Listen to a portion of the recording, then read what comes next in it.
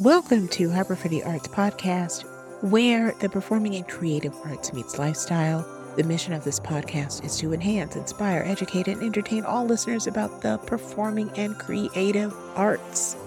I'm your host, opera singer Bree Cooper. I'm an actress, author, podcast host, TV host, playwright, producer, and more. And did I mention that I also work full-time for a very prominent arts organization in the heart of Washington, D.C., where we present international artists on stages throughout the Washington, D.C. area. I'm so happy you are joining me today for this Podmas episode. I decided that I don't know enough about Kwanzaa, and I thought, you know what, this might be the perfect time to just kind of break it down step by step, me learn a little bit more about my own culture, which I'm so ashamed I'm going to have to turn in my black card. I'm so ashamed. But this has been very enlightening for me. I think it's so wonderful. I've been to a few, but my first Kwanzaa celebration was really like 20 years ago, and I will never forget it because it was just so beautiful. It was really sweet and wonderful and all of those things. Today's principle is Kuumba, which is what we love the most, creativity. And Kuumba means creativity. We always want to do as much as we can to leave our community more beautiful and beneficial than how we inherited it.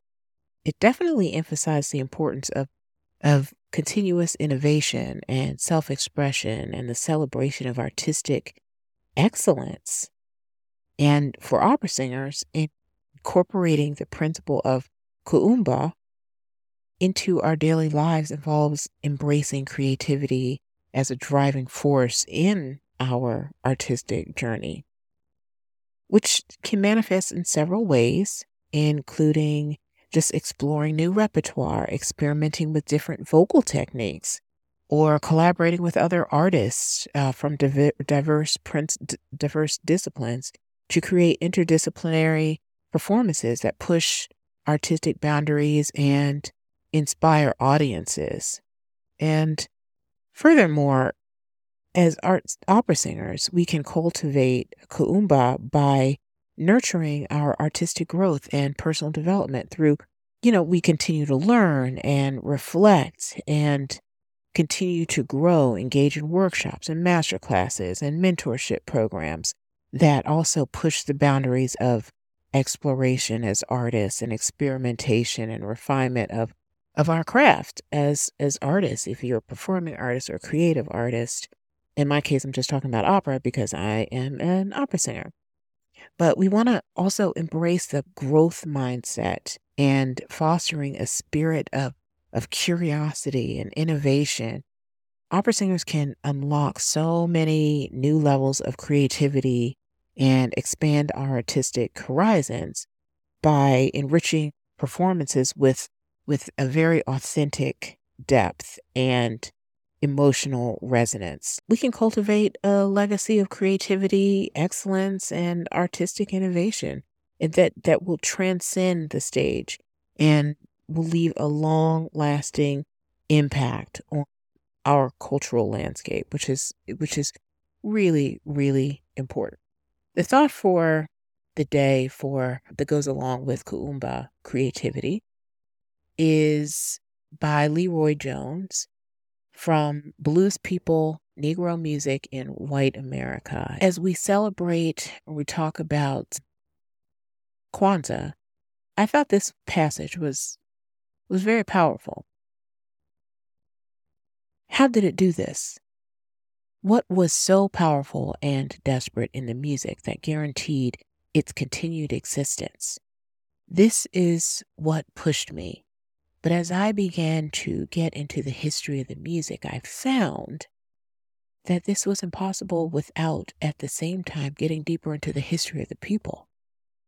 That it was the story of the Afro-American people as text, as tale, as story, as exposition, as narrative, or what have you, that the music was the score. The actually expressed, creative, orchestrated, vocalized, hummed, chanted, blown, scattered corollary, confirmation of the history.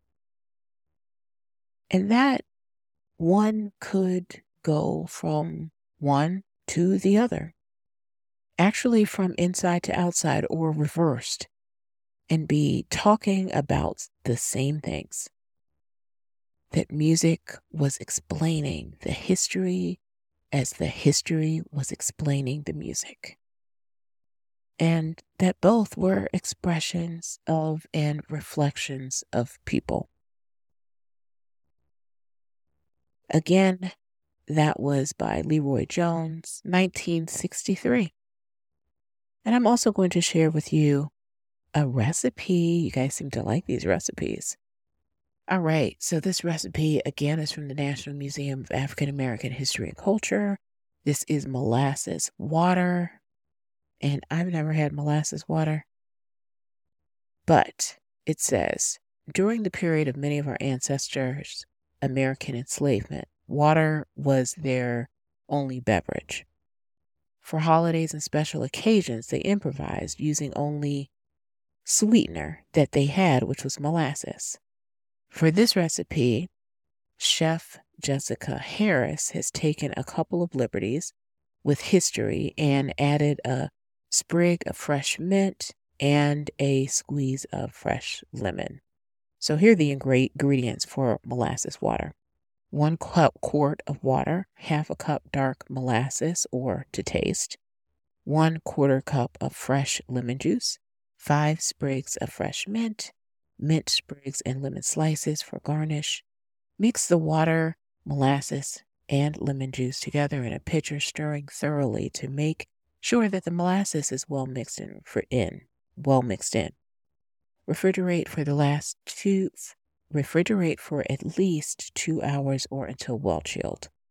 When ready to serve, bruise the mint by pressing it against the side of your serving pitcher with a bowl of a spoon. Add ice and pour the molasses water. Serve chilled in a glass, decorate it with fresh mint sprigs and thin slices of lemon for garnish. It makes 1 quart. Well, I hope you enjoyed that recipe. I hope you've gained a deeper appreciation for this wonderful holiday, Kwanzaa, and its significance in celebrating African heritage and values. Whether you're observing Kwanzaa or learning about it for the first time, let's embrace a spirit of unity, creativity, and faith in our lives and in our communities. Thank you so much for joining me today, and until next time, stay inspired, stay musical, and stay connected.